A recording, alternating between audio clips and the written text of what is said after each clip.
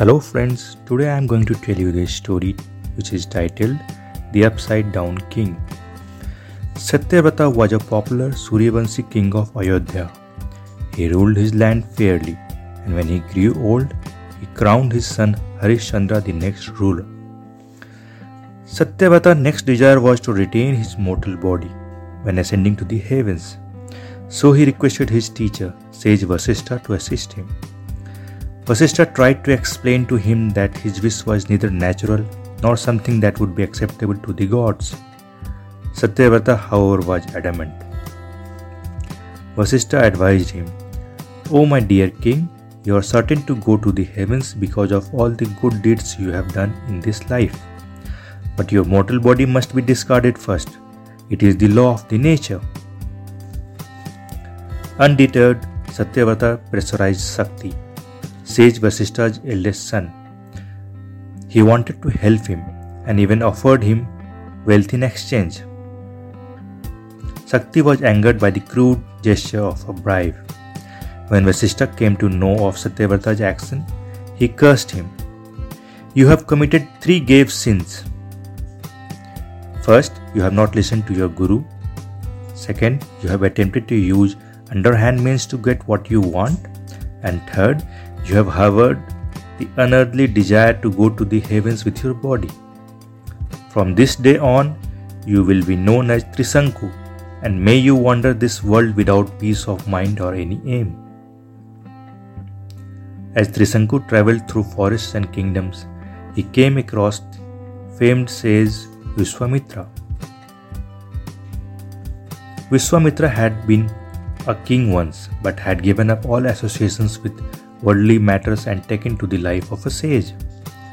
But because he had not yet conquered his sins of jealousy and anger, he had not achieved enlightenment. Vishwamitra did not like Vasishtha, so when he learnt of the reason behind Trisanku's aimless wandering, he saw an opportunity to put Vasishtha down. He agreed to fulfill old king's desire to move to the heavens with his body intact. "Don't worry, Trisanku.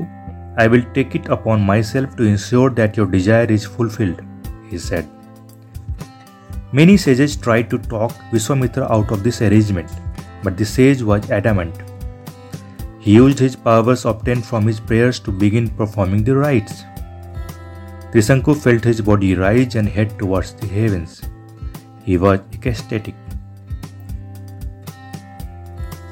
When the gods above sensed an irregular occurrence, they assembled to see what was happening. "If every sage begins to use his power for such a desire, then the heavens will be full of humans, and it will no longer remain heavens," said one of the gods. The gods agreed that something must be done. Indra took charge and began pushing Trisanku back towards the earth. Vishwamitra sensed Trisanku's body descending to the earth, with his head downwards, and became furious at Indra's move. He used all his powers now to push the body back up. This constant tug caused Trisanku to get stuck midway between the 2 realms and turn upside down, unable to go either way. With no respite in sight, Indra, alarmed by the turn of events, approached the sage. He reasoned with him. "Dear sage, what you are doing will set a precedence for all mortals and result in conflict between the rules of heavens and the earth.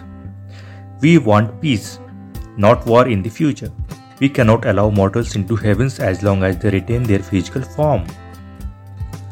With much difficulty, Indra managed to placate Vishwamitra, who was now in a fix. He understood the wishes of gods but could not forego his promise to Trisanku.